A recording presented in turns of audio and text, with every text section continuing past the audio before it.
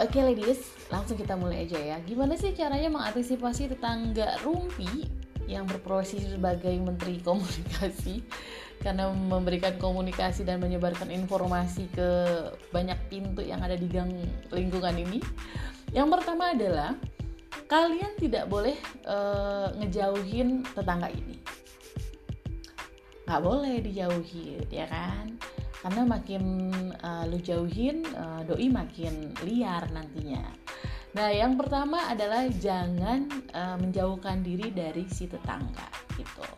Bagaimana caranya? Caranya adalah buka komunikasi. Walaupun kita tahu nih, misalnya tetangga kita udah mulai ngomongin kita gitu ya. Itu si misalnya si Bu Tuti tuh habis berantem tuh dia sama suaminya gitu kan. Misalnya gue tutinya. Nah, kita seolah-olah ini aja emang harus punya mental baja sih gitu. Jadi kuping tuh ditutup gitu kan. Pokoknya mental baja banget ya.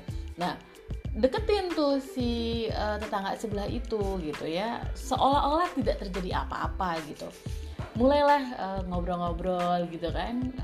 Bukan menjilat sih, tapi lebih pada beradaptasi. Jadi lo mesti tahu dulu nih tetangga lo nih kayak gimana nih orangnya gitu.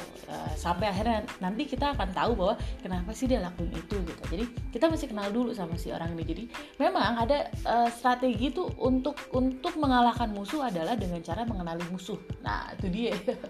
Tapi tetangga nggak boleh disebut musuh ya, nggak boleh jangan. Nah, kenali dulu nih si tetangga rumpi gitu.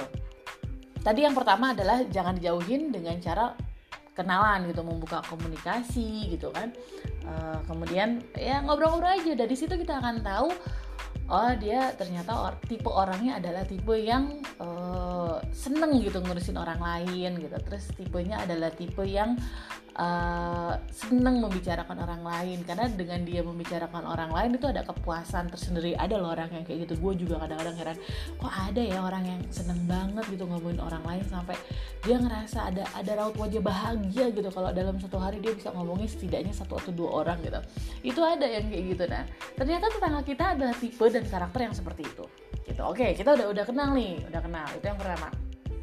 Ingat ya, catat ya. Yang pertama adalah jangan jauhi tetangga dengan cara mengenalnya lebih dekat gitu. Nah, selesai. Kemudian yang kedua adalah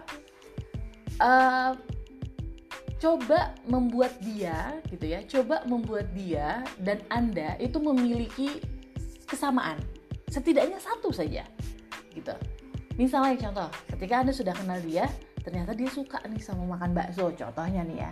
Nah, satu waktu ajak dia makan bakso untuk Anda memberitahukan kepada dia bahwa gue juga suka bakso nih gitu ya. Jadi lo sama gue sama nih gitu. Jadi ada kesamaan antara Anda dan si tetangga Anda ini. Oke, itu yang kedua. Yang ketiga, coba lebih membuka diri.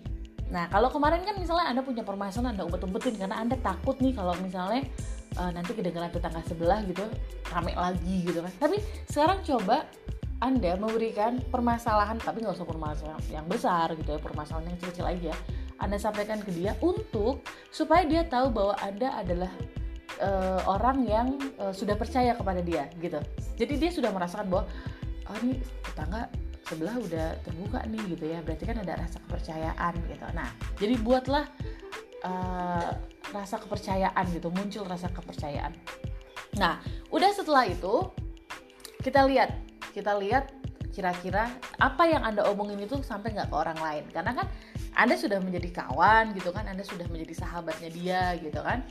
Nah, kalau misalnya ternyata masih ada, berarti pendekatan Anda belum maksimal nih gitu. Tapi kalau bisa ternyata sudah ada, berarti dia sudah merasa bahwa dia adalah kawan Anda dan dia adalah orang yang dipercaya oleh Anda, sehingga dia bisa menjaga rahasia yang Anda berikan gitu. Berarti antisipasi selanjutnya adalah ketika Anda sudah membuka diri kepada dia gitu kan, kemudian Anda sudah percaya kepada dia, ternyata masih rumpi, dia masih ngomongin Anda ke sebelah, berarti ada yang belum beres nih, berarti ada yang belum maksimal nih. Nah, apalagi harus bagaimana lagi? Tunggu ya.